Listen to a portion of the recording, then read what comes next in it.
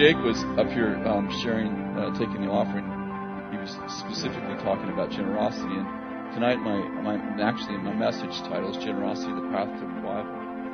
And so it's good, Jake. I don't know where you went, but that you're listening to God. Turn to 1 Samuel chapter 10, and I really do want to talk about generosity tonight. 1 Samuel chapter 10. If you have the New King James Version, I want to read you this verse out of the King James Version. And I want to tell you a little bit about my story, and then share some convictions that I have specifically about generosity. We'll use money as an example, but I think it's much more than money. In fact, sometimes it's easier to give stuff than it is to give time. At least it is for me. It's easier to, give somebody stuff or give somebody money than it is to actually spend time with somebody. But anyway, in 1 Samuel chapter 10, verse 25, I want to tell you a little story behind this. When we were writing the very first book that I wrote was called The Supernatural Ways of Royalty, and we were, thank you very much. And I was writing that book, and I have an editor whose name is Allison Armerdine, and she's actually a graduate from our school of ministry. And so she's edited probably 5 or 6 of my books. And the way that we used to do edits in the first 3 or 4 books is we would edit chapter by chapter, and then she would come over at my house. She lives in Oregon, or she did then. She'd come over to my house for 3 days and stay in one of our extra rooms, and we would read through the entire manuscript, just read through the whole book, from one end to the other, just like 6 to 7 hours a day. And so she came over. So we had just finished the book. We'd finished the chapter edits, and we were doing the edit of the whole book. And the day she stayed at my house for 3 days, and on the second day she found this verse. Now remember, the book is called The Supernatural Ways of Royalty. And so this is the verse, and if you read the book, it's actually we actually put it in the first page of the book. And it's out of the New King James Version, I believe. 1 Samuel chapter 10, verse 25. Then Samuel explained to the people the behavior or the ways of royalty. He wrote it in a book, and he laid it before the Lord. It's pretty cool, huh? We're writing the supernatural ways of royalty. And in her devotional time, she's reading 1 Samuel out of the New King James Version, and it says, and then Samuel explained to the people the ways of royalty, wrote it in a book, and laid it before the Lord. Oh, it's just a great sign. And I want to read you the rest of this verse. It's verse 25 through 27. Then Samuel sent all the people away, every man to his house. And Saul also went to Gibeath, and valiant men went with him, whose hearts God had touched. But some rebels said, "How can this man save us?" So they despised him and brought him no presents, but he held his peace. And I want to just talk a little bit. First of all, that verse, the context of that verse is that Israel was going from having judges, which were the senior prophets of their country. The judges were prophets who became the political leaders. So they were political leader. Their religious leader and political leader was actually the same person. So Eli was the first one of their first judge, and then we have Samuel, and so Samuel was the last judge, senior prophet / leader of the country that they had, and they asked for a king. Remember, the people asked for a king. And how many of you know that God wanted them to have a king, but he wanted it to be King David? He was preparing a king, because God said to Abraham, kings will come from you. So some people preach that when the people asked for a king, God didn't want them to have a king. The difference was they asked for a king like other countries, like other nations. And God wanted them to have a king, but not like other nations.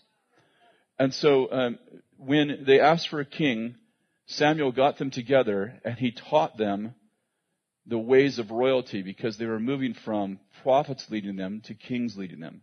And they were going to have a governmental change. They were going to have a change in the style of leadership. So Samuel taught them the ways of royalty. And how many know that you're a royal priesthood? Yeah. And that you have a king. You live in a kingdom because you have a king.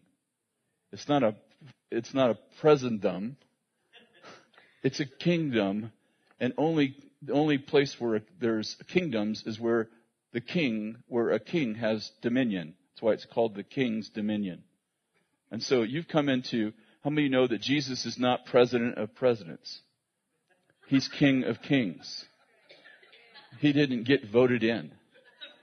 Therefore, he can't get voted out. And the kingdom is some of you maybe have lived in a country where there's a king, but we have a king who, when he makes decrees, and he doesn't do a majority rule thing. That's why you and God are a majority. And I love when, people, we get together like, in the United States, we get together at the White House or whatever, and a million people on the White House lawn or pray. That's all great, but God just said, find me a person. How many of you know that God doesn't need a majority to change history? He just needs one person. But tonight, I'm really going another direction. So this is interesting. In 1 Samuel 10. Let me read it one more time. Then Samuel explained to the people the ways of royalty. He wrote it in a book and he laid it before the Lord. And Samuel then Samuel sent all the people away, every man to his house. And Saul was obviously the new king. Saul also went to his home in Gibeath, and valiant men went with him, whose heart God had touched. Okay, you got that? So we got Samuel teaching the people the ways of royalty. He's commissioning Saul to be king. Valiant men whose hearts God had touched went with Saul. Are you getting the picture? Okay, look at the next verse. But some rebels said, how can this man save us? They despised him, and get this, they despised him, and they brought him no presents. But he held his peace. Obviously, this is maybe not the greatest place to launch, but what's interesting to me is that what depicted the people who were rebels is that they brought him no presents. There was valiant men who honored him with an honorarium, but the rebels refused to bring him presents. And I think generosity is the pathway to revival. And I want to talk to you a little bit about generosity. And I want to talk to you a little bit about the old covenant and new covenant, and I want to talk to you about tithing, and you can work that out yourself as far as what you want to believe about it. Malachi chapter 3 verse 8. These are verses you probably know if you've been in the church very long.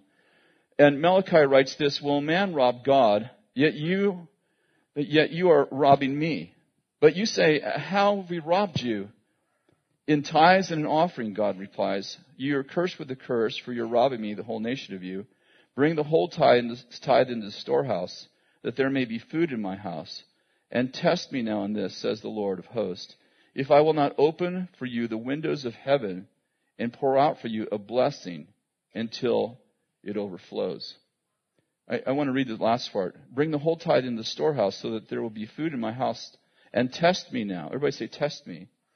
Test me in this, says the Lord of hosts, if I will not open for you the windows of heaven. Everybody say the windows of heaven. And pour out for you a blessing until it overflows. In verse 10, I love this in King James Version. It says, bring ye all the tithes into the storehouse, that there may be meat in my house. That there may be meat in my house. It's interesting. The word meat there in the Hebrew is the word that means freshly torn prey. That there would be meat in my house. And I want to connect this in just a second. In the King James Version, in 1 Corinthians chapter 3, verse 2, Paul writes this, King James Version, I have fed you with milk and not with meat, because you were not able to bear it, neither are you able now.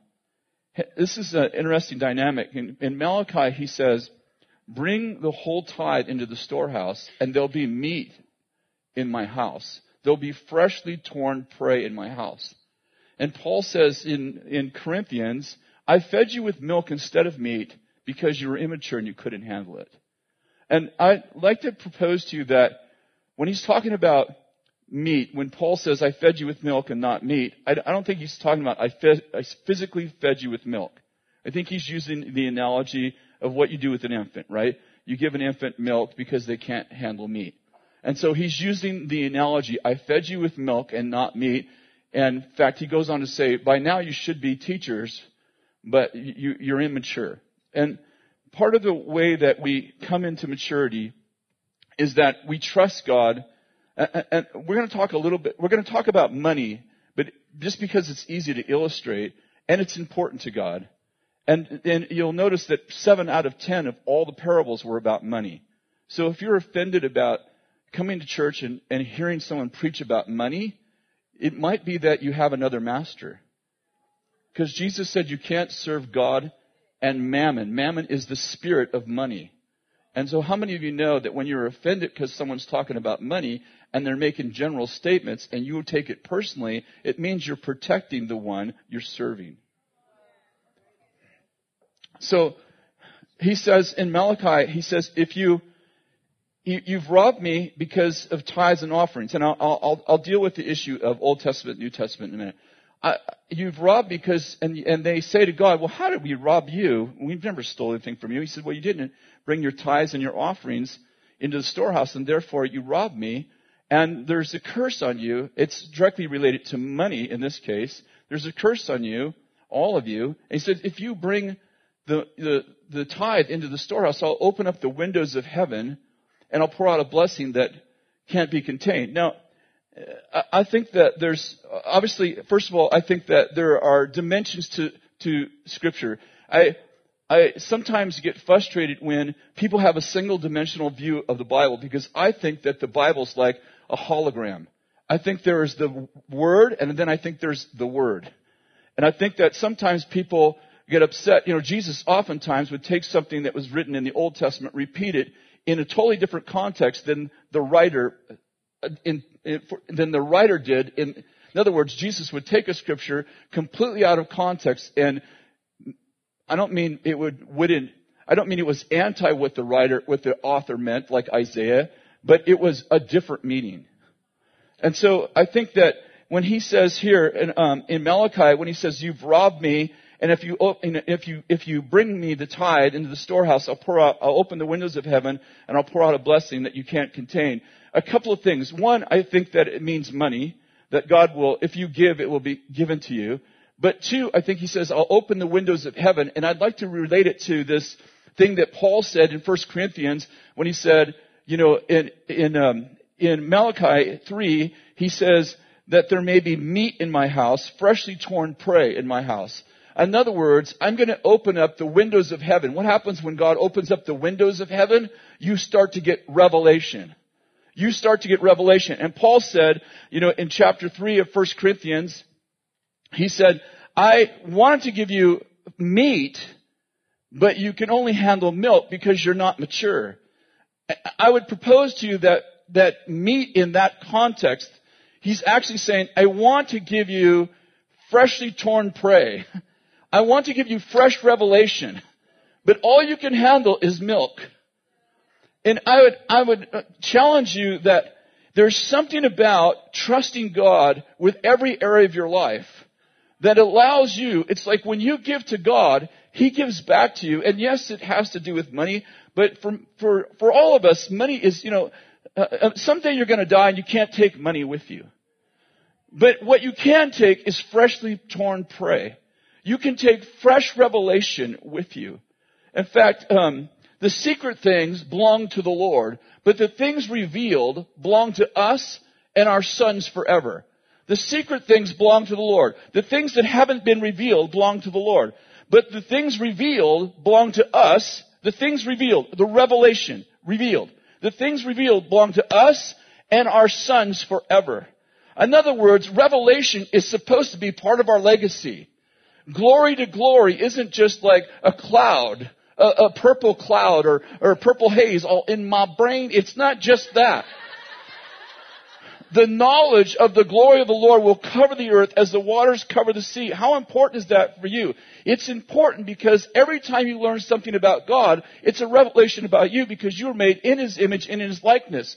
So the more you get to know about God, the more you understand the person of God, if you will, the more you're going to understand yourself. You can't find yourself without finding God. People are like, I'm trying to find myself. Well, if you find God, you'll know you. You were made in His image. You were modeled after God. So as you see new dimensions of God, so you can't have a revelation of God without having a reformation in your own life, a reformation in your own life. Paul said, I'm laboring till Christ was formed in you. Until Christ is formed. I'm laboring. How did Paul labor? He was talking about his preaching. I'm laboring till Christ is formed in you. How is Christ formed in you? Well, He's formed in you. As you see Him, you become like Him because you see Him just as He is. And what I'm getting at is this, is that revelation is directly tied. I know you're not going to like this part. And I'm not taking an offering for me or Bethel or anybody else after this, so don't worry about that. And I'll tell you my own story. Revelation is directly tied to generosity. When you're generous with God, He's generous back. And how many of you know it's much greater than money? It says, give and it shall be given to you. I'm way ahead of myself in my notes, but give and it shall be given to you. In the measure that you give, it shall be measured back to you, pressed down, shaken together, running out all over. How many of you know that verse actually is not in the context of money? That particular verse is not even in the context of money.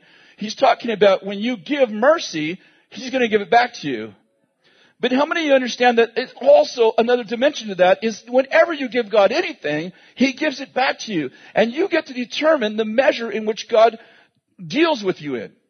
So if God says give and you give Him, 10 $1 bills, God goes, okay, I'm going to multiply that by 100 and here's 100 $1 bills back.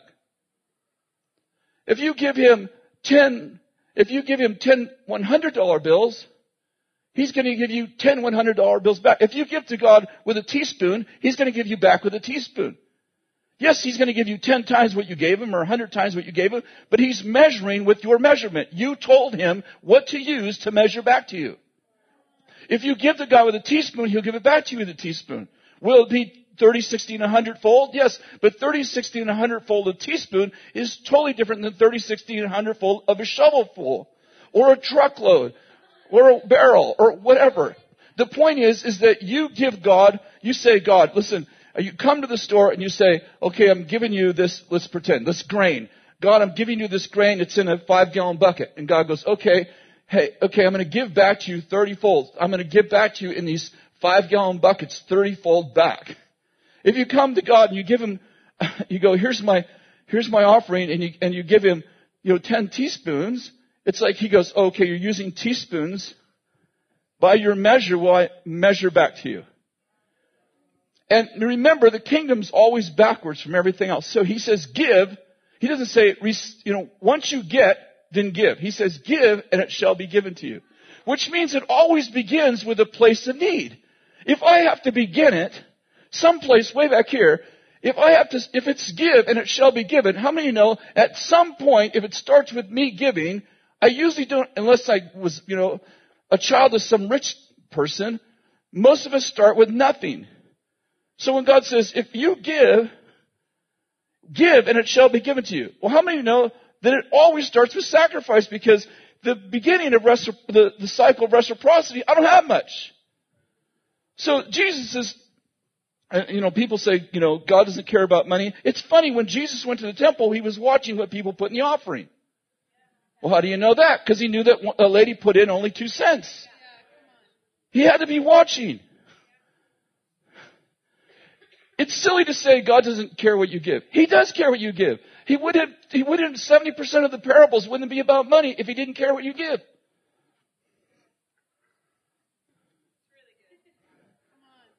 The only people who say God doesn't care what you give are people who don't give. The people who want God to care that you give are people who give. God doesn't care what I give. I bet you don't give much. Because you don't want God to care what you give. But if you're giving a lot, you want God to know what you're giving.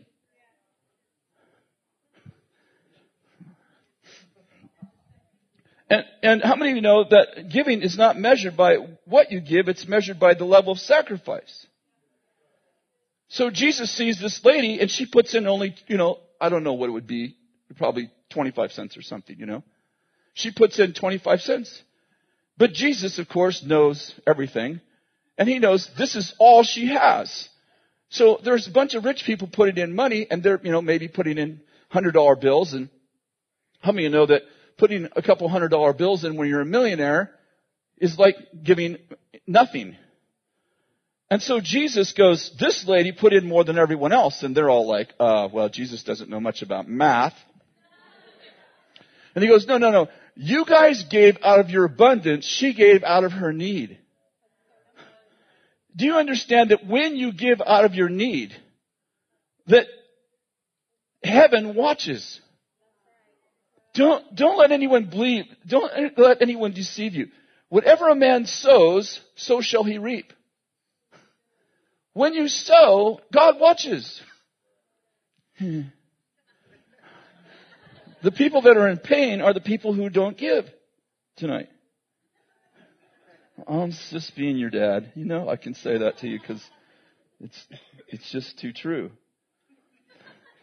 Well, I said this before, and I'll give you. Sorry, I was going to make this go forever. Okay, here I am. Make this go forever. Okay. I've said this before, and I've said it on Facebook, and man, people got really angry. The only people I've ever had argue that tithing's not for today are people who are trying to figure out a way to give less. No, I understand there's an argument for tithing being under the law and so on and so forth. And I will address it in a few minutes. The only people I've heard argue that tithing's not for today are people that are trying to give less than 10%. If you give more than 10%, you might have a theological discussion about whether tithing's under the law or not, but it's not a big issue to you because you're not trying to give less. But if you're trying to give less, then you've got to make an issue out of it because you're trying to give less than 10%. I don't know about you, but if you eat at a restaurant, you typically give more than 10%. The person who's waiting on your table. The guy that holds your breath in his hands. I don't get it, honestly. I actually don't get it. I do get the argument about whether it's the law or not as far as the percentage. But I don't get that people that are all gods would argue that they should give less. I don't get that at all. Okay. Whew. It's hot in here. Let me tell you a little bit about the tithe for those of you that believe there is such a thing. I personally do, and I'll give you some reasons why I do. But the tithe isn't 10%. The word tithe means 10, by the way. So you can't tithe 11%. You can tithe and give offerings. If you give 11%, 10 of it's tithe, the rest of it's offering. Now, there's a reason why that makes a difference. First of all, tithing isn't 10%. It's the first 10%. Now, this is one of the reasons why I believe that the tithe, and I'll show you in a minute, that tithe was given by Abraham 400 years before the law. Moses brought the law. Abraham tithed to Melchizedek 10%. Before there was ever a law. I want to propose to you that the tithe is actually written in the law of faith. Because the tithe isn't 10%. If the tithe was just 10%, I would say it's the law. The tithe is the first 10%. What's that mean? It means before I give anything else, I give to God before I know what's going to be left over. In other words, I don't write out all my bills and I go, okay, let's see now, let's give 10%. That would be the law. But Abraham gave it by faith, which means that he said, I'm going to give this to you, and I'm going to believe that you're going to bless the 90% to take care of all my needs. You're going to listen, I'm not going to sit down and work out what I owe to who and then go, well, I can't afford that. I go, no. If I'm broke, I can't afford not to give to God. I'd rather have 90% blessed than 100% cursed. So what I'm saying is this, is that the tithe, the principle of the tithe is this, I give 10% before I know what I owe. And the second thing is the reason why it's called a tithe and an offering, and I said you can't tithe 20%. Because tithe means 10. It's like, I give 1/10 of all. How much did you give? 20%. Oh, you can't. You can give 20%, but you can't tithe 20% because it means 10.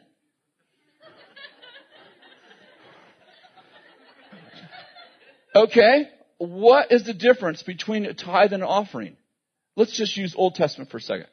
The tithe you have no control of. It's not yours. It's God's. Second reason why I believe it's an issue of faith. I give this money and I can't control it.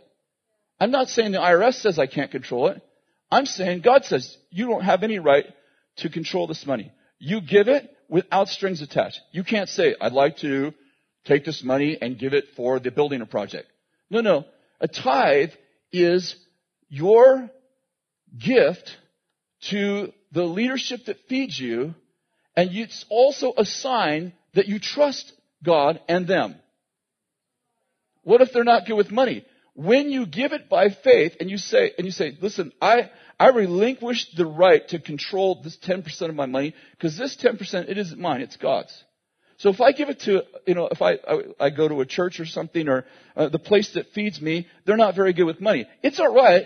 It's not okay. I get that they should be good with money. Let's talk about from your perspective. It's all right because you did what was right. And God's going to take care of you because you did what was right. Are you getting? And the principle of that, let me just, I'm all over the place tonight. In Acts 4, verse 32, listen to this. The congregation of those who believed were one heart, one soul. Not one of them claimed that anything belonging to them was his own, but all things were common property to them. Now, how many of you understand this is Acts 4. This is 4 years.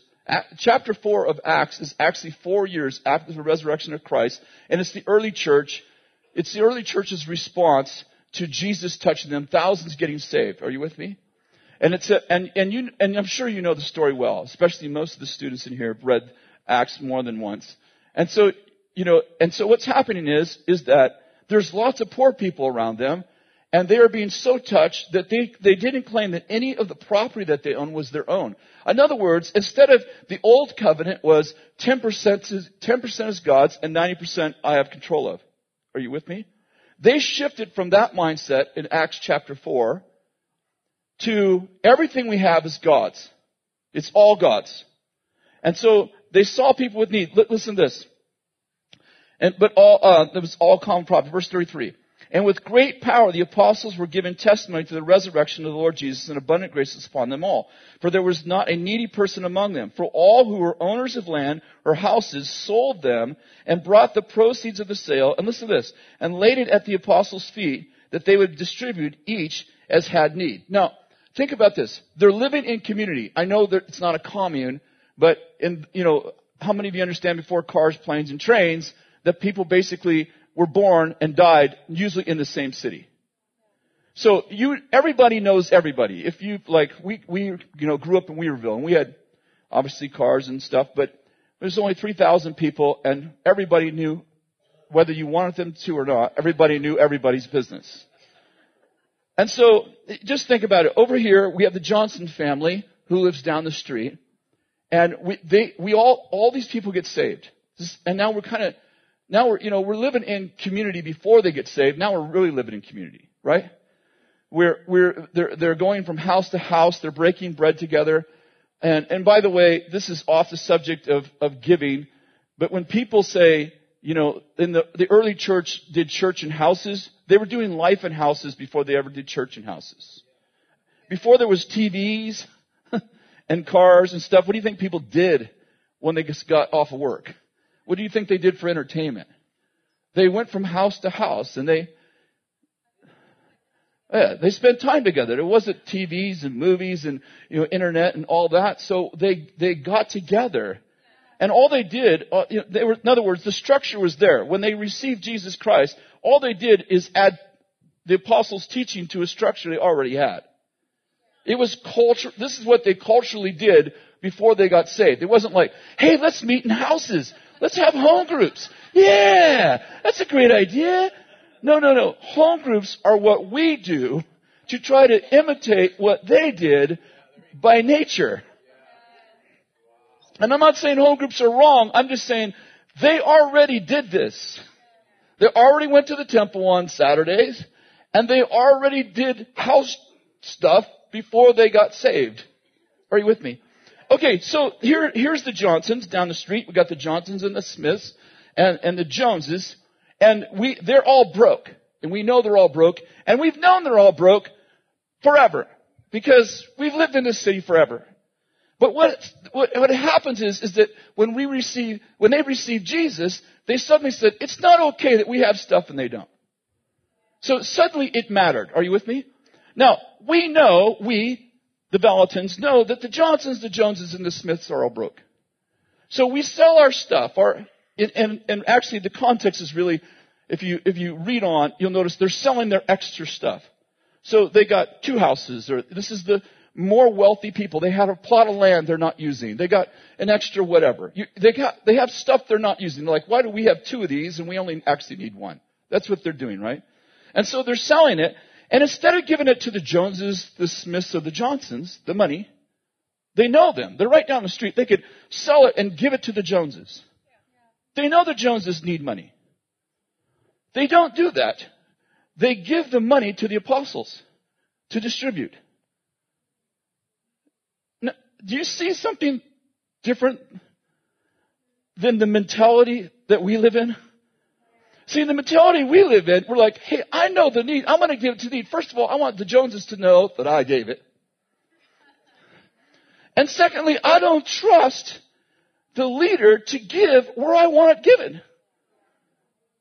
But see, these people, remember, these first people who get saved are Jews. So later on we see, as time goes on, that Cornelius gets saved and then the Gentiles get saved. These people are Jews. They understand something because of this is still culture. They understand that the tithe wasn't theirs. That they in the Old Testament, they gave the tithe to who? The priests. The priests used the money for the ministry. Are you following me? So they were accustomed to trusting their leaders with money. It's so funny. We come to a place where I trust you with my life. Awesome. You take up an offering. They're like, listen, I designate this, my tithe. Now you can't designate the tithe because the difference between a tithe and an offering, and I'll make reference to this in a second. The tithe, you don't have control of. It's God's in the Old Covenant. It was definitely God's. At 10%, you had to give to the Levites. Oh, I only want to give 5. It doesn't matter. You're going to give 10. And in the Old Testament, you could write, if you wanted to give 20%, you could tell the leaders where you wanted the other 10 to go. You had control over anything above 10%. So if you said, I want to give 15%, this extra $100, I want it to go to the poor. Great. You could say that. It's your money to control. But 10% wasn't. Okay? This is amazing because they've taken the principle of the tithe in that they were commanded to trust the money to God. They've taken that principle that they lived with for 4,000 years that we know of. They took that principle and they brought it into the New Testament, into the New Covenant. And they said, we know the Joneses need money, but we'll give it to our leaders because we trust our leaders more than we trust ourselves about where the money should go. In other words, generosity is a test of your trust for God and for your leaders.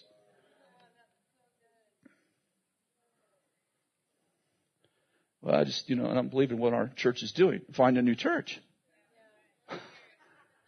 I mean, if you can't trust your leaders with 10% of your money, you're going to the wrong church.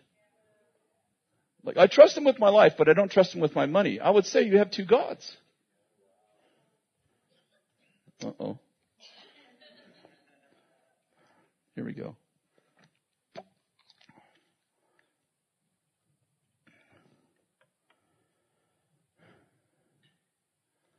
So the tithe isn't 10%. The tithe is the first 10%. The principle is, I give God His first. I listened to a message by T.D. Jakes. T.D. Jakes and Joel Osteen, sorry, they're my two favorite TV preachers. They're my only. So they have to be my favorites because I don't listen to anybody else. T.D. Jakes is amazing. He's the only guy I know that can have one point and keep you interested for 1 hour when you're ADD, as I am. And he's doing, I can't even mimic him in a way that, but I turned on the TV in a hotel room and it came on and T.D. Jakes was preaching when the TV came on. And I picked up right away what he's talking about. He's probably 15 minutes into his half-hour sermon. But he was saying he had a bag, almost like a grocery bag, full of dimes. And he was walking, his church is huge. It's like in this, thousands of people. And he was walking down the aisles and he was throwing out dimes. And he was saying, you can make God your partner for 10 cents. How'd you like God to be your business partner for 10 cents? You get to keep 90. He gets 10%. He gets a dime. You get 90 cents. He gets a dime. And he's the controller of the universe, and you can have him be your co-partner. I'm not even doing it justice, man. Only he can do it, I think partly it's a black thing, man. I'm serious. I've been in some black churches lately, and they have the best preachers I've ever heard in my life. I'm like, I don't even know if I agree with them, and I like this.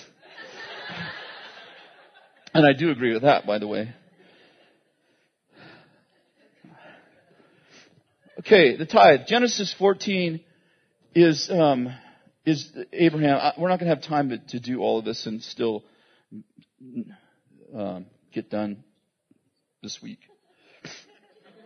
I have 26 pages of notes. In Genesis 14:19, Abraham tithed to Melchizedek. Melchizedek, you remember Melchizedek? They were in a field. Abraham had just beat 5 kings with his shepherds. Melchizedek, a man who had no beginning and no end, steps into the field. And it says, when Abraham saw this man who had no beginning and no end, who do you think he was?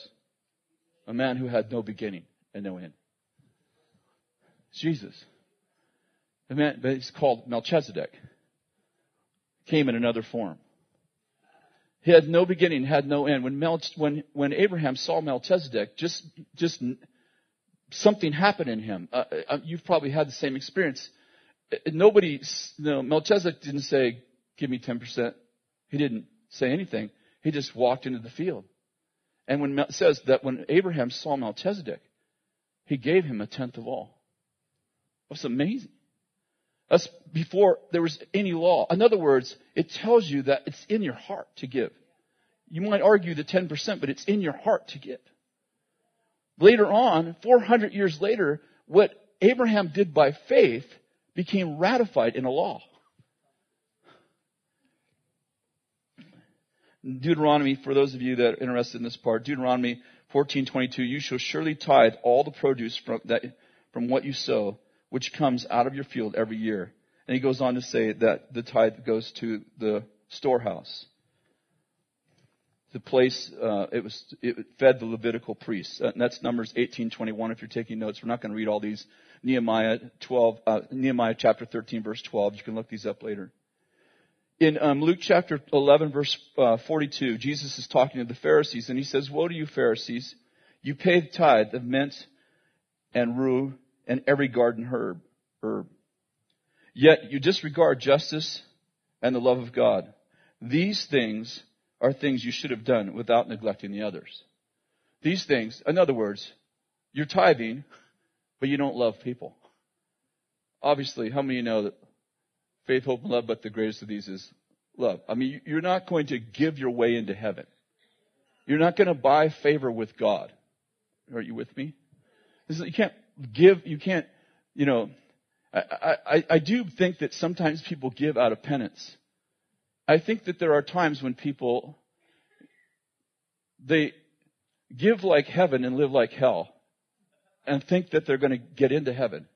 You can't, God's not a crooked judge you can pay off. The tithe doesn't pay God off. The tithe is a response to your faith in God. It's not a response, it's not a reaction to your bad life you lived. And now I'm going to give some money to God and maybe He'll forget it. Are you with me? And by the way, John Lennon tithed 10%. Tithe. He believed in the tithe. John Lennon believed in the tithe. Isn't that strange? This is really important. I've never shared this part before.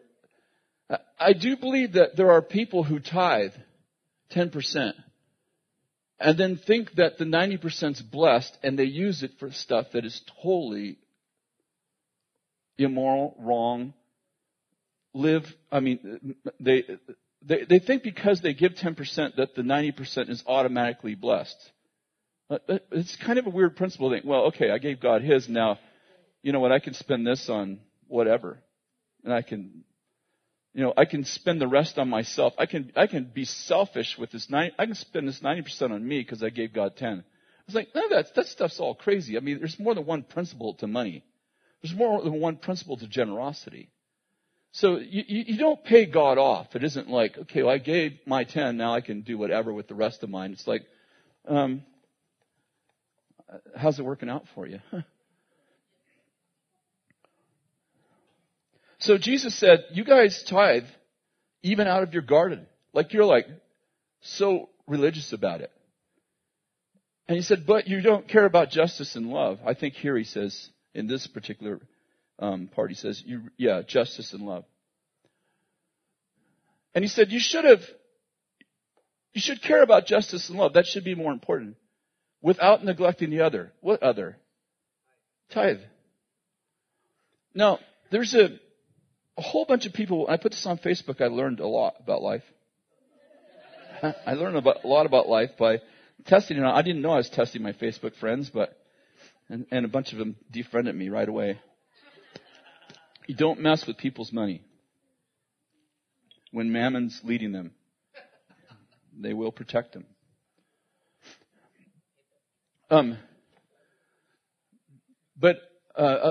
I got a bunch of responses. A bunch of people said, well, Jesus lived in the Old Testament, so everything Jesus taught was Old Testament. That's a weird concept. Actually, the truth is Jesus was crucified before the foundation of the world. So Jesus didn't just He didn't just live in the new covenant. He was the new covenant. He said this, when He broke His body, He said, this body's broken for you. And when He took the blood, the cup, He said, this is the blood. This is my blood. This is the new covenant in my blood. How many understand Jesus, He lived in the old covenant, but He wasn't under the old covenant. That's why He kept saying, you heard it said, but I say. Jesus came to fulfill the old covenant. He didn't come to nullify it. He came to fulfill it because He was the new covenant. The new covenant is in His body. So people are like, when Jesus taught, that was all under the Old Testament. Yeah, it was under the old covenant, true, but everything Jesus said was new covenant because He is the new covenant. I'm thinking, what do you think's new covenant? If Jesus taught old covenant, what's the new covenant? The epistles? Paul said, was I crucified for you? No, Jesus was crucified for you. He lived in the old covenant, but not under the old covenant. And He came to fulfill the old covenant. And He taught us, He said, over and over, you've heard it said, love your neighbor, but hate your enemy. Who said that? Old covenant. But I say to you, love your enemies, pray for those who persecute you. And you'll be like your Father in heaven who makes it rain on the righteous and unrighteous. This point is what? He lived in the old covenant, but He was the new. He didn't just talk about the new covenant. He was the new covenant. He was the Lamb of God. He was the covenant. He is the covenant. So I don't know. I'm telling you, the weird stuff that people are saying right now is scary.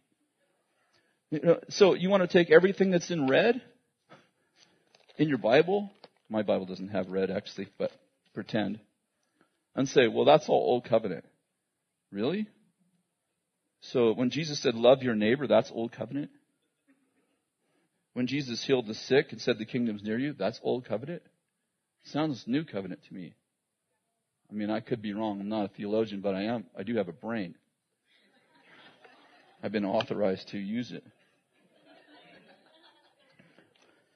Concerning, is this boring? I don't know if I'm boring you. Okay.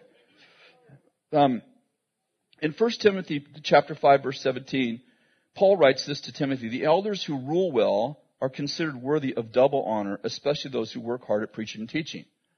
So this is just, some people are like, in the Old Testament they paid the Levitical priests, but in the New Testament we shouldn't give money to people who preach. It's like, well, they did. Paul said to the Corinthians, I robbed other people.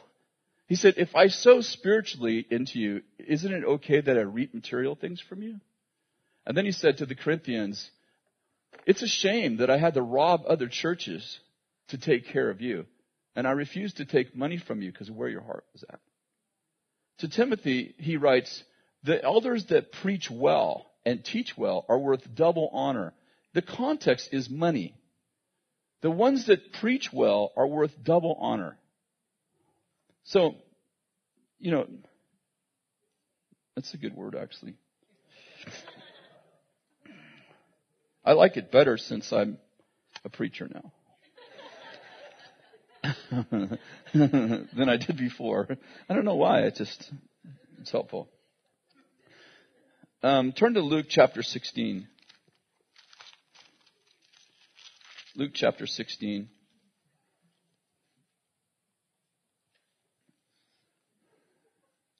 Verse 10. He who is faithful in very little is faithful also in much. He who is unrighteous in very little is unrighteous also in much. Therefore, if you've not been faithful in the use of unrighteous wealth, who will entrust you with true riches? If you have not been faithful in the use of that which is another's, who will give you that which is your own? No servant can serve two masters, for either he will hate the one and love the other, or else he will be devoted to one and despise the other. Listen to this. You cannot serve God and wealth. Did you hear that? You cannot serve God and wealth. Well, how do I know if I'm serving God in money? And actually the word wealth there is actually mammon. It's actually a different word than the word riches or wealth. It's the King James, New King James, I think, too, translates it mammon. It's actually the spirit of money. How do I know if I'm serving two masters? Well, the one I'm serving, I'll protect. So I can't serve God and money. How do I know if I'm serving money? Well, if people are talking to you about giving and you're mad about it, you probably are protecting the person you're serving. I mean, I don't mean you have to give. I just mean if you get mad about people talking to you about giving, there's probably a reason why you're mad. I would just guess there's a reason why you're mad. If somebody's talking to you privately, like if I took you aside and said, hey, I don't see you giving, and you get upset, how many know that's a little different? You come to a place and they're making general statements. If someone got up and said, man, people who steal out of the cookie jar, those people are creeps. And you go, hey, dude, you're ticking me off. And I'm not a creep. I never said you were a creep. I said people who steal from the cookie jar are creeps. So you must be one. Because I made a general statement and you took it personally. And you're not a creep, by the way. You're awesome. You steal cookies. The Cookie Monster, evil Cookie Monster. I think there's a difference between wealthy people and rich people. This is Chris. This is not in the Bible. It's another level. Joking. No, I do think the principle's in the Bible. See, I think that rich people determine their identity by their checkbook. I don't think rich people own things. I think rich people are owned by things. I think wealthy people own things, but rich people, things own them. See, some people own a house, other people, the house owns them. It's amazing how people will do stuff for things. Yeah, I was talking with someone, this is not too long ago, a couple of months ago, and they had this house that they had this huge payment on, and this guy literally had 3 jobs. His wife had a job. They had a job also. She worked in the evenings, and they had 4 little kids.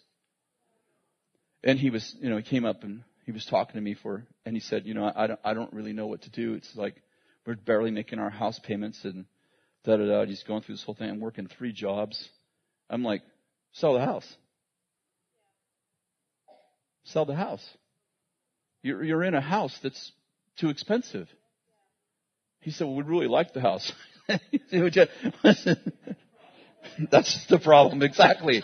Like, you like that, like you would actually work 3 jobs and not have family time so that you could have a house? A nice house? I'd rather live in a crammed apartment and have family time and God time than be a slave to a possession. I don't want to be a slave to a possession. I don't want to be possessed by stuff. I don't care if a guy, if you own a Ferrari, awesome, as long as it doesn't own you. As long as it doesn't define you either. You can have extra money. Let's say you're a millionaire, but your Ferrari is your identity. How many know there's a problem with that? Like, I drive a Ferrari, It's like, I like the 49ers, this is a team. But, it's like, it's fun, but it's just a game. It's not life and death. It's not, it feels that way when you're at my house.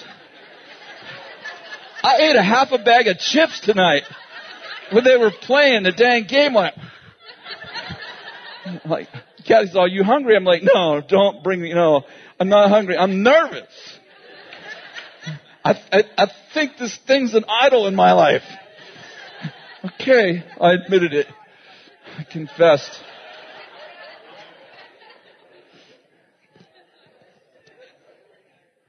Go 49ers.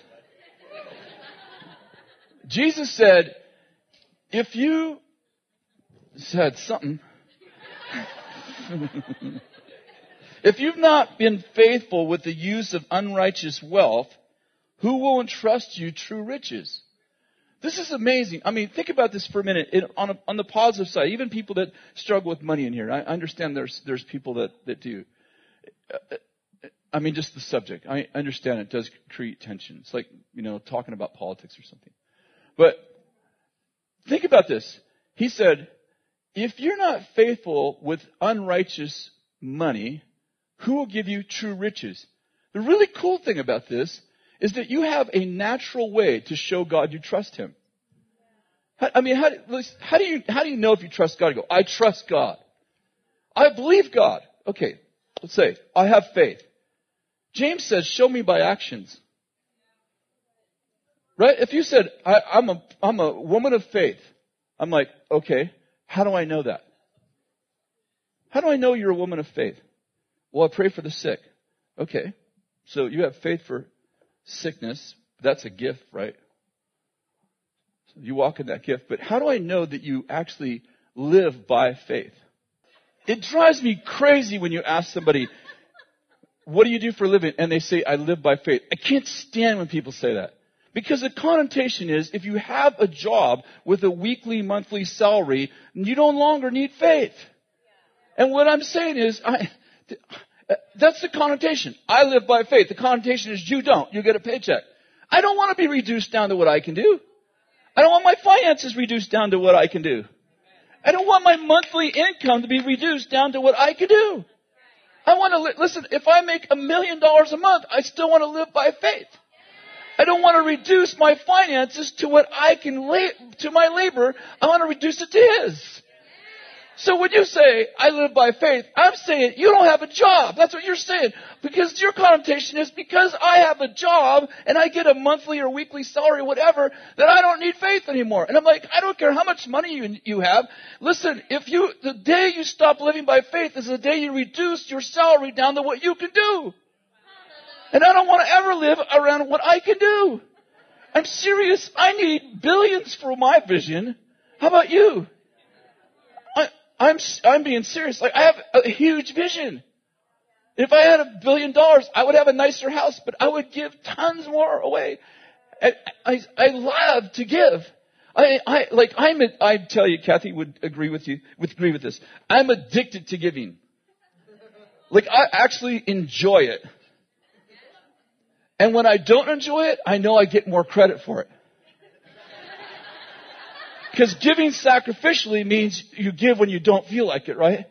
So most of the time I really like it. Like, I really like to give. I really like to give. I like to give secretly. I really like to give secretly. I love to know that I made that happen, but nobody knows but me and God. Well, sometimes Kathy finds out. And she's like, hey, where'd that money go? She knows now. It's been with me so many years. I actually really enjoy giving. And then there are times when I don't. And when people are manipulating, like I go to conferences and people get up there and they treat me like I don't want to give. It makes me mad. And I don't like to be manipulated into giving. I don't like to be taunted into giving. So when that happens, then I give. Because I don't want to. It happens a lot in conferences. I go places and they take the offering takes 40 minutes. And listen, a 40-minute offering is fine if you're sharing a vision. Like, hey, I have this vision. I want you to know the opportunity you have. And it takes 40 minutes to describe it. That's not a problem to me. In fact, I like that. I'm like, okay, I captured the vision. You're doing this thing in Africa. It costs this amount of money and this is what we're doing with it. No problem. I don't like when you take 35 of the 40 minutes to tell me what's going to happen if I don't give. Or that if I do, then you're going to get an extra prophetic word, or the word that we gave you is going to actually work. But if you don't, I hate that stuff, man. That's witchcraft. That's witchcraft. I hate that stuff. And I almost always give when people do that. I do it because I don't want to. And I want to convince my soul that I will be generous. Not because people deserve it, but because I'm a man of honor. And so I'm sitting here, I'm like, I'm giving this $1,000 and I do not. In fact, I'm going to give more. I'm going to give more because it hurts. Because I like to give so it doesn't hurt very often. So when the guy's up there and he's like, you dirty rotten scoundrels and you're all going to die of diseases. And listen, you know, this conference, nothing that happened in this conference, even though you paid to get in, is going to benefit you if you don't give to this offering. You know, no one says it that way, but that's how you walk out feeling like, dude, if I don't drop something in the box, I might die in a car accident on the way home. How many of you have ever felt that way before? Man, I hate that stuff. I did go to a place where a prophet got up and he took his own offering. And he literally said, if you don't give to God, he won't give back. I'm like, okay, that's fine. I can justify that. But then his application was, I'm going to give you a prophetic word, but it isn't going to work if you don't give me money. And he said it almost that clear. I'm like, no, I really have to give. I really feel manipulated now.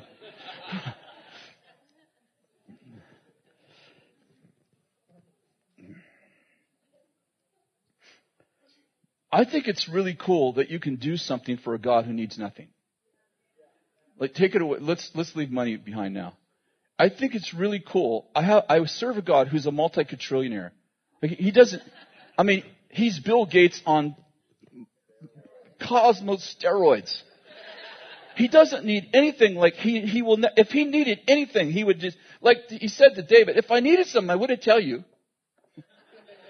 David said, I want to build a house for you. He's like, David, if I needed a house, I wouldn't even tell you.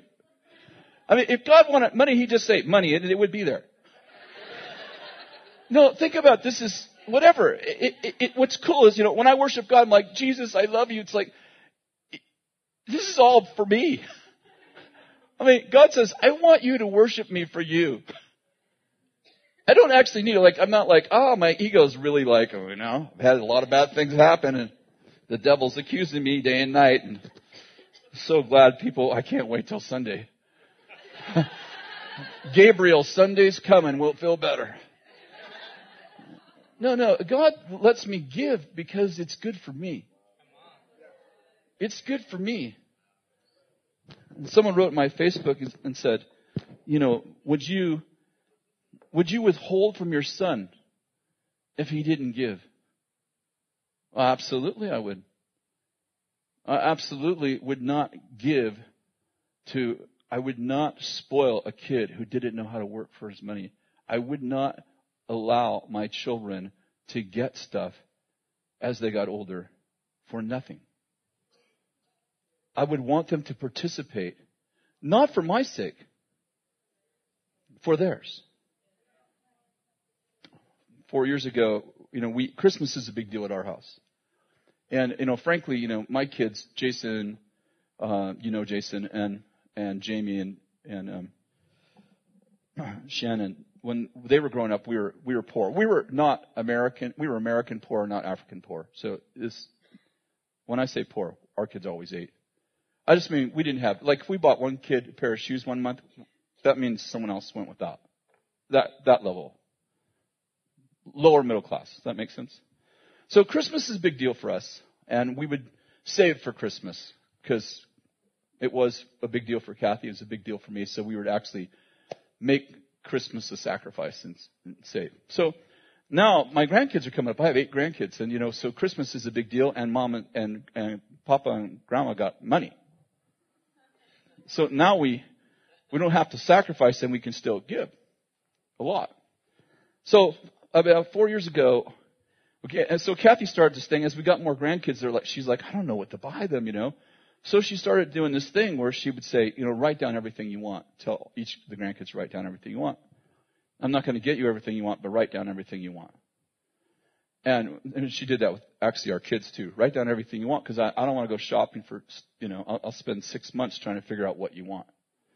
So my grandkids wrote down everything they wanted, and they've been doing that for a while. And so 4 years ago, we had some extra money, and she's like, I would really like to get them everything on the list.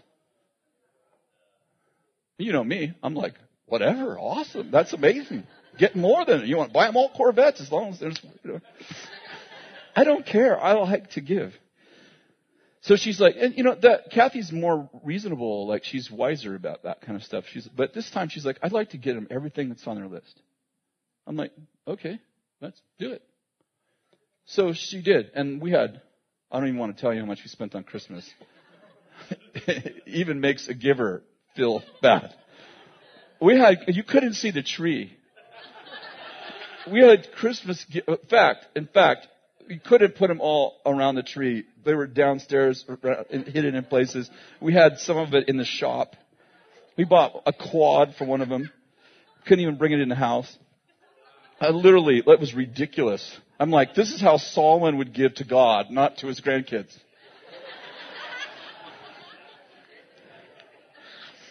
It was. I'm embarrassed to tell the story almost. So anyway, we opened gifts for 4 hours. It was an experience. My grandkids were opening gifts, and they were like, and here's the next one. I was like, and there were so many gifts being opened. It was like nobody was watching anybody else, and they're like, where's my next one? And when we got all done that day, opening gifts, one of my grandchildren said, there's a thing on my list you didn't get me. That's what he said. He said, there's one thing on my list I didn't get.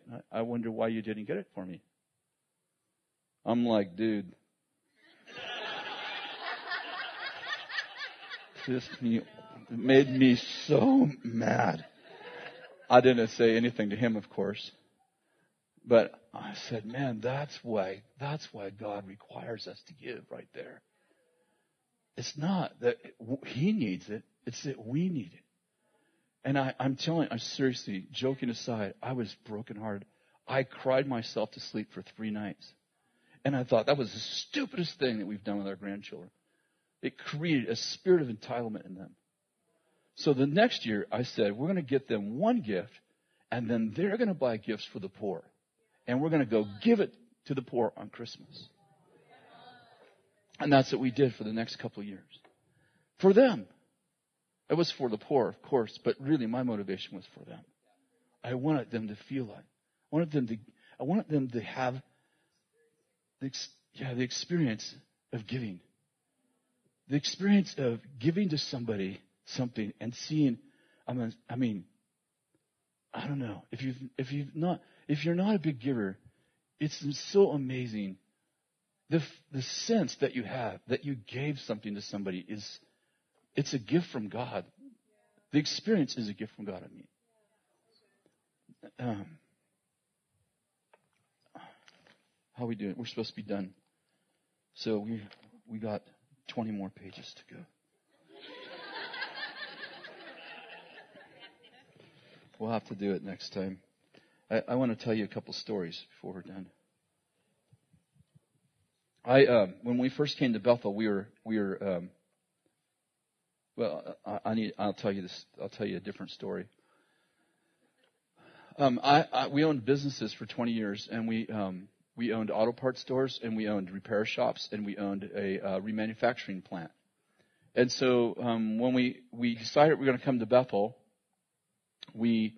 our supplier, who was the second largest supplier of auto parts in the United States, a $500 million public company, we went to them and we said, we're going to sell our stores because we're going to change occupations. And they said, well, we don't want you to sell these stores because we're afraid that our competitor they'll change brands.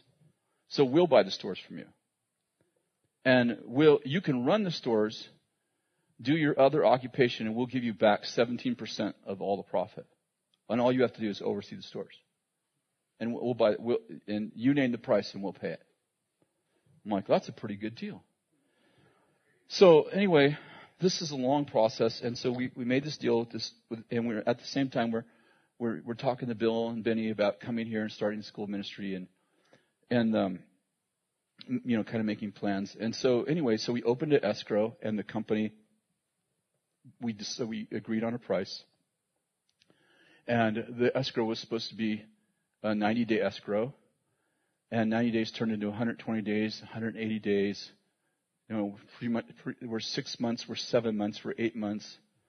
And, I forgot to tell you this one part. We owned 3 auto parts stores, and one of the auto parts stores was in Redding, and the Redding store was losing $300,000 a year. So I said, I'm going to close this store that's losing money because I have 2 stores that make a lot of money. Makes sense, right? They go, no, we want this location. No, we want to buy all 3 stores, and we want this location. I go, well, this location is losing $300,000 a year. They said, well, it's fine. We'll pay you for the loss because we want to keep the store. Anyway, the short of the story is 18 months later, the escrow went on for 18 months. And they finally said, and I came back and I said, listen, I'm closing this store. I can't sustain these losses. I don't have the finances to sustain these losses. They said, here's what you'll do.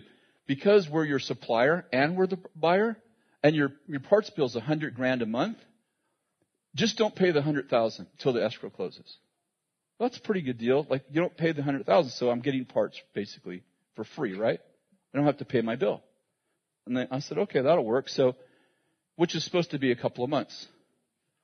And they said, we'll just take that off the price. Well, a couple of months turned into 18 months, so that was $1.8 million. The week we were supposed to close escrow, we had moved to Bethel. We'd been here for a month, and we're like, hey, when's the escrow going to close? Our team, we have a whole team of people who are managing our stores. We're like, when's the escrow going to close? When's the escrow going to close? And they said, it's going to close Friday. So finally they said, okay, go down, sign papers. It's closing Friday. We signed papers on Monday, and on Friday they went bankrupt. They went bankrupt. And when they went bankrupt, because our supplier, do you understand this? Like, our supplier was also the buyer. The supplier went bankrupt. And because 3,800 auto parts stores all owed money to our supplier, no other supplier would supply us. So now I'm an auto parts store that can't get auto parts. Yeah. Kind of like a dairy that has no milk, a gas station that has no gas. And for 6 months, we couldn't buy parts unless we paid cash for them. And obviously, you can't operate like that. So finally, their bankruptcy court called us and said, sent us this letter and said, hey, you have 30 days to pay the $1.8 million you owe us. I'm like, whoa, wait a second, wait. I don't owe you $1.8 million. You owe me $2 million. So we went to an attorney, and the attorney says, well, you're right. You can sue them. You have this contract. Only problem is you're suing a company that's bankrupt. So I said, well, what's my recourse? And the attorney said, go bankrupt. You owe $1.8 million to one supplier, not to mention all your other suppliers. So I'm like, oh. So I've been building a business for 20 years that I sold. The company doesn't have the money to pay me, and I'm at Bethel. And so I go to the elders, and I say to the elders, I tell them the whole story. I tell them all the details. I show them all the documents. I take an hour to show them everything. I don't want no secrets. I told them everything that happened. And I said, Kathy and I we're going to leave Bethel. We hadn't started the school yet. We had been there for about 6 months. School started a year after we got here. We weren't receiving any money from Bethel. We came for free. And in the second year, we each got $1,000 a month. So Kathy got $1,000, I got $1,000. That's what we made the second year at Bethel, and the third year. And the fourth year, we took a pay cut. So we talked to the elders, and we said, we're going to leave Bethel because we're going to go bankrupt, and we don't want that to be on Bethel. We don't want the leaders of the school to be, we owe all these suppliers. And so it was a very intense meeting with the elders. We talked to Bill first, and I told Bill I want to meet with the elders and tell them that we're leaving. And Bill's all, no, you're not leaving. I said, no, we're leaving. So we were talking to the elders. Some of our elders are in their 70s and 80s. Some of them have been elders here for 50 years. So I got done explaining the whole story. Everybody was in tears. I was in tears. And the oldest elder got up and he said, you're not leaving. We're a family, and families stay together in hard times. And he said, if you need to bankrupt, we're all right with that. That's what bankruptcy's for. But we want you to give us 6 months to pray for you. We want you to allow us to pray for you for 6 months before you go bankrupt. Because I believe, he said, God's going to do a miracle. I go, well, it's going to be $1.8 million. Do you realize, like, $1,000 a month, that will take me, like, 14 eternities to pay this back.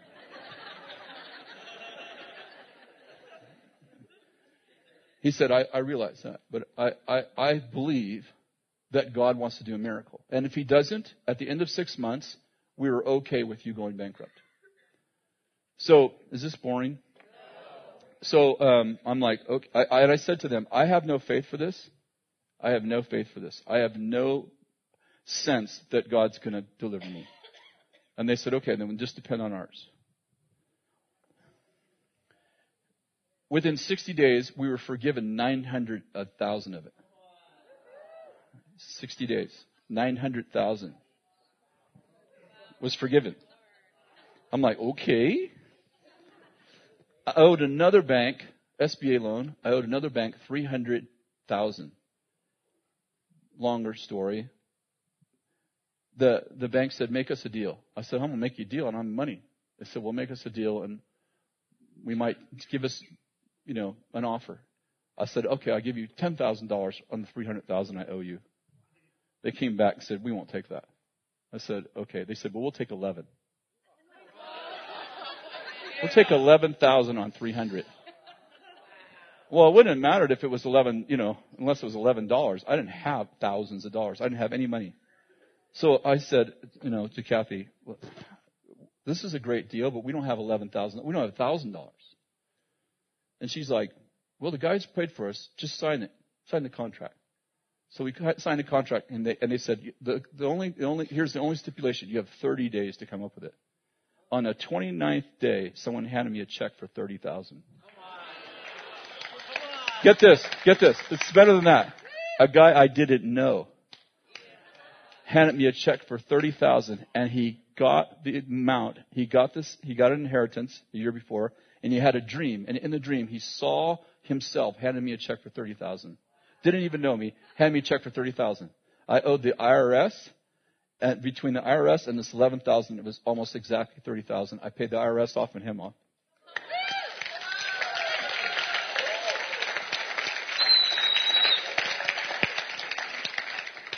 By the end of the third year, I owed nobody anything.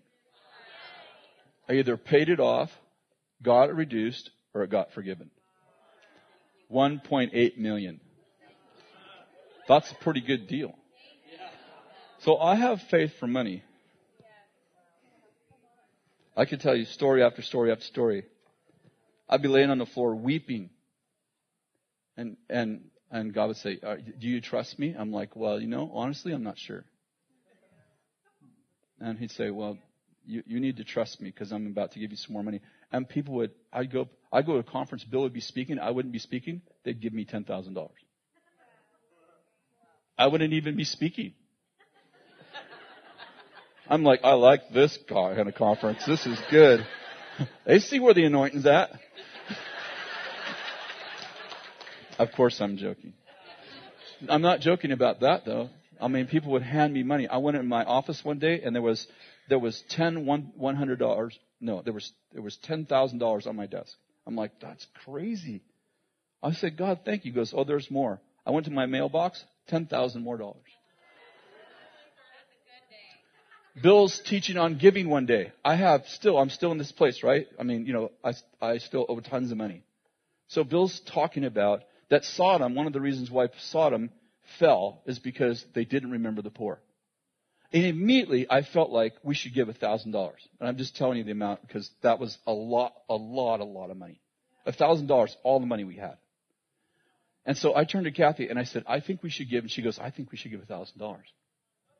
I'm like, okay, that means we don't have money for food or anything, right? This is where we were. We wrote a check for $1,000, got home. When we got home, there was $15,000 waiting at our house. True story. God's my witness.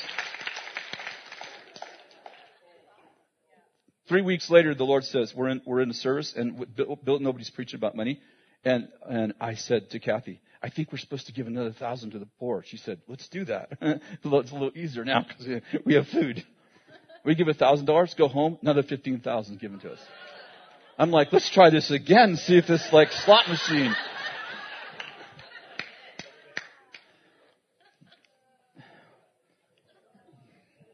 I could tell you so many stories. I have journals full of them. You can imagine 3 years. It was 3 years of this. Everywhere I go, people give me money. It'd come in the mail. It'd come secretly. It'd be in my box. It'd be in my drawer. I don't even know where money came from. I would say a third of the money, I don't even know where it came from.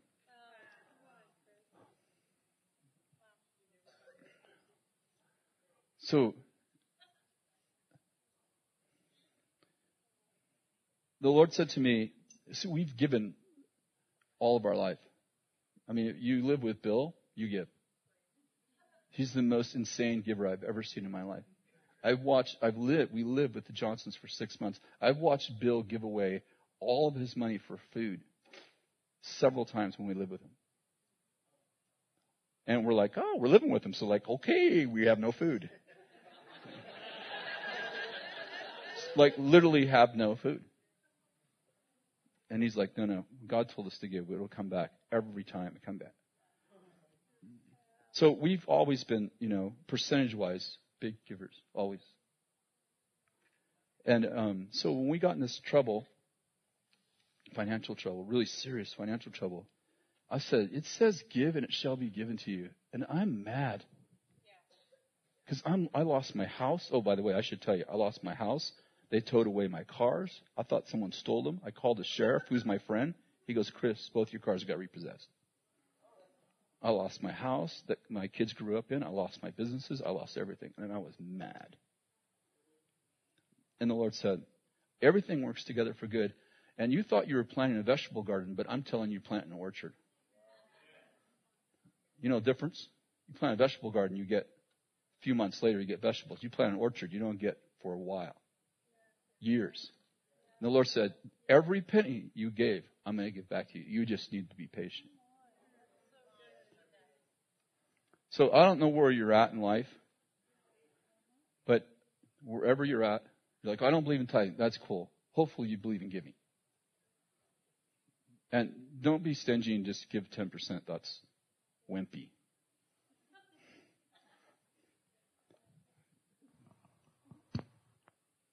So if you're in trouble financially, I want you to stand up.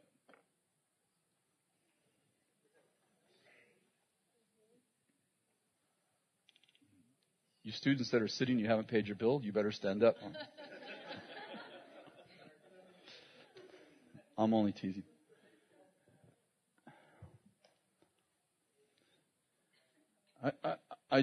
I really do believe that I'm going to pray for you and your circumstances are going to change.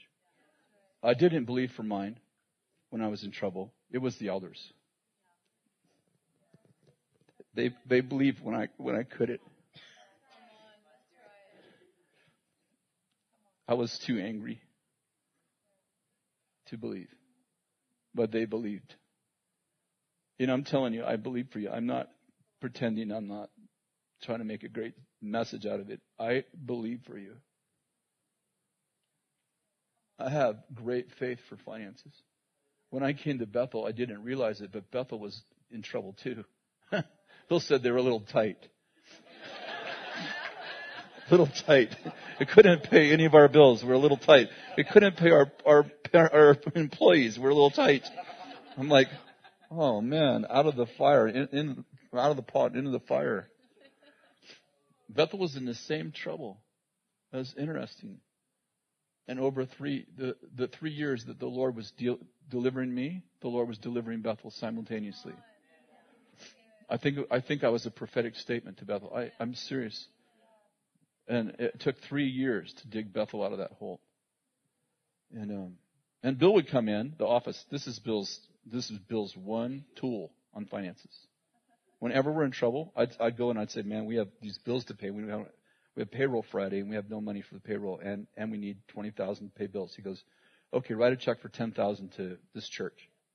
I said we don't have any money. You're not understanding, you're not comprehending. He said, we don't have $10,000 in the bank. I go, yeah, we do, but we need 40 of it. We need 40. We have 10. Okay, give the 10 away. It's not enough to pay our bills anyway. I'm not telling you about our bills anymore. That's how Bill deals with finances. I'm dead serious. He's the most generous person. I'm pretty generous.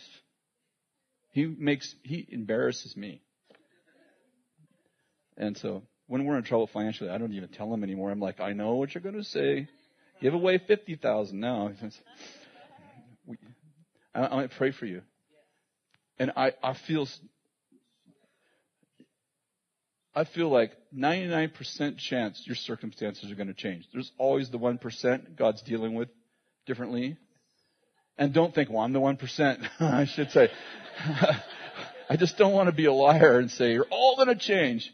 But I know that something's going to change when I pray for you. I'm serious. I really have faith for this. On the healing, you may want to go to Bill because sometimes people die when I pray for them. They start out with a rash and die the day later. I have a cold. You don't want me to pray for you. I don't know what it is. I'm joking about that. Put your hands out and just get in this receive mode. Your hands out. It's just you know what I'm trying to say. I just want you to get in receive mode. And I know that a bunch of you are like, I prayed and prayed and nothing's happened. I understand that. I get that really well. Well, Lord, I pray right now that every person that's in a tough place financially, these that are standing, I pray that you would change their circumstances. I pray that even their money would make money. That they would go from source to resource. But Lord, I pray that they would receive. I'm just going to, instead of pray, I'm just going to tell you what I see, and then we'll just say amen to it. Okay?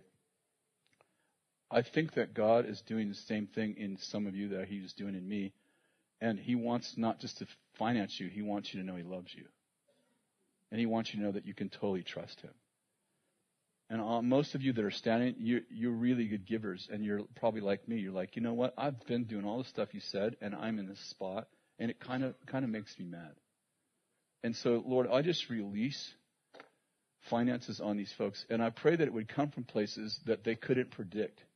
I like the unpredictable stuff. It's like kisses from God. I pray for the surprises, gifts and surprises. I pray for that in Jesus' name. Money would show up in accounts. Money would go get money. Would make big friends. There literally would be jobs open up. There'd be debt. I see several people that I see this jubilee written over this vision of the word jubilee. It's where they forgave all debt. I'm not saying you're all going to get forgiven all debt, but I have a sense that that's a part of it, that God's going to forgive lots of people's debt. And so it won't be like necessarily someone gives you money, but the debt gets forgiven.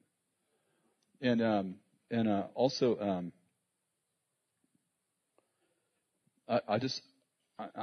people tell me there's a prosperity angel. I don't know if there is, but if there is, I want to make friends with him.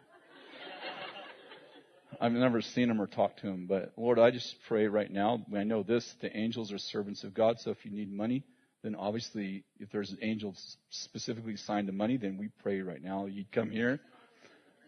But otherwise, the angels that are with us all the time, I pray that they'd bring money and help us. And I pray, most importantly for that thing that says, somebody else is going to call for money. That foreboding thing. It says, I'm going to wake up, I'm going to be deeper in debt, I'm going to get kicked out of my house, something bad's going to happen. I pray against that foreboding spirit, and I pray that the sign that something happened tonight is that tomorrow morning you wake up feeling like something amazing is about to happen. I don't know what it is, I don't know when it's going to happen, but I have this impending sense of amazing. Instead of the impending sense of doom, I have the impending sense of blessing. I wake up in the morning, I'm like, something's going to happen, this rent problem's going to go away, I don't know how it's going to happen, but I know it's going to happen. And Lord, I just release faith in the room for finances. In Jesus' name, amen.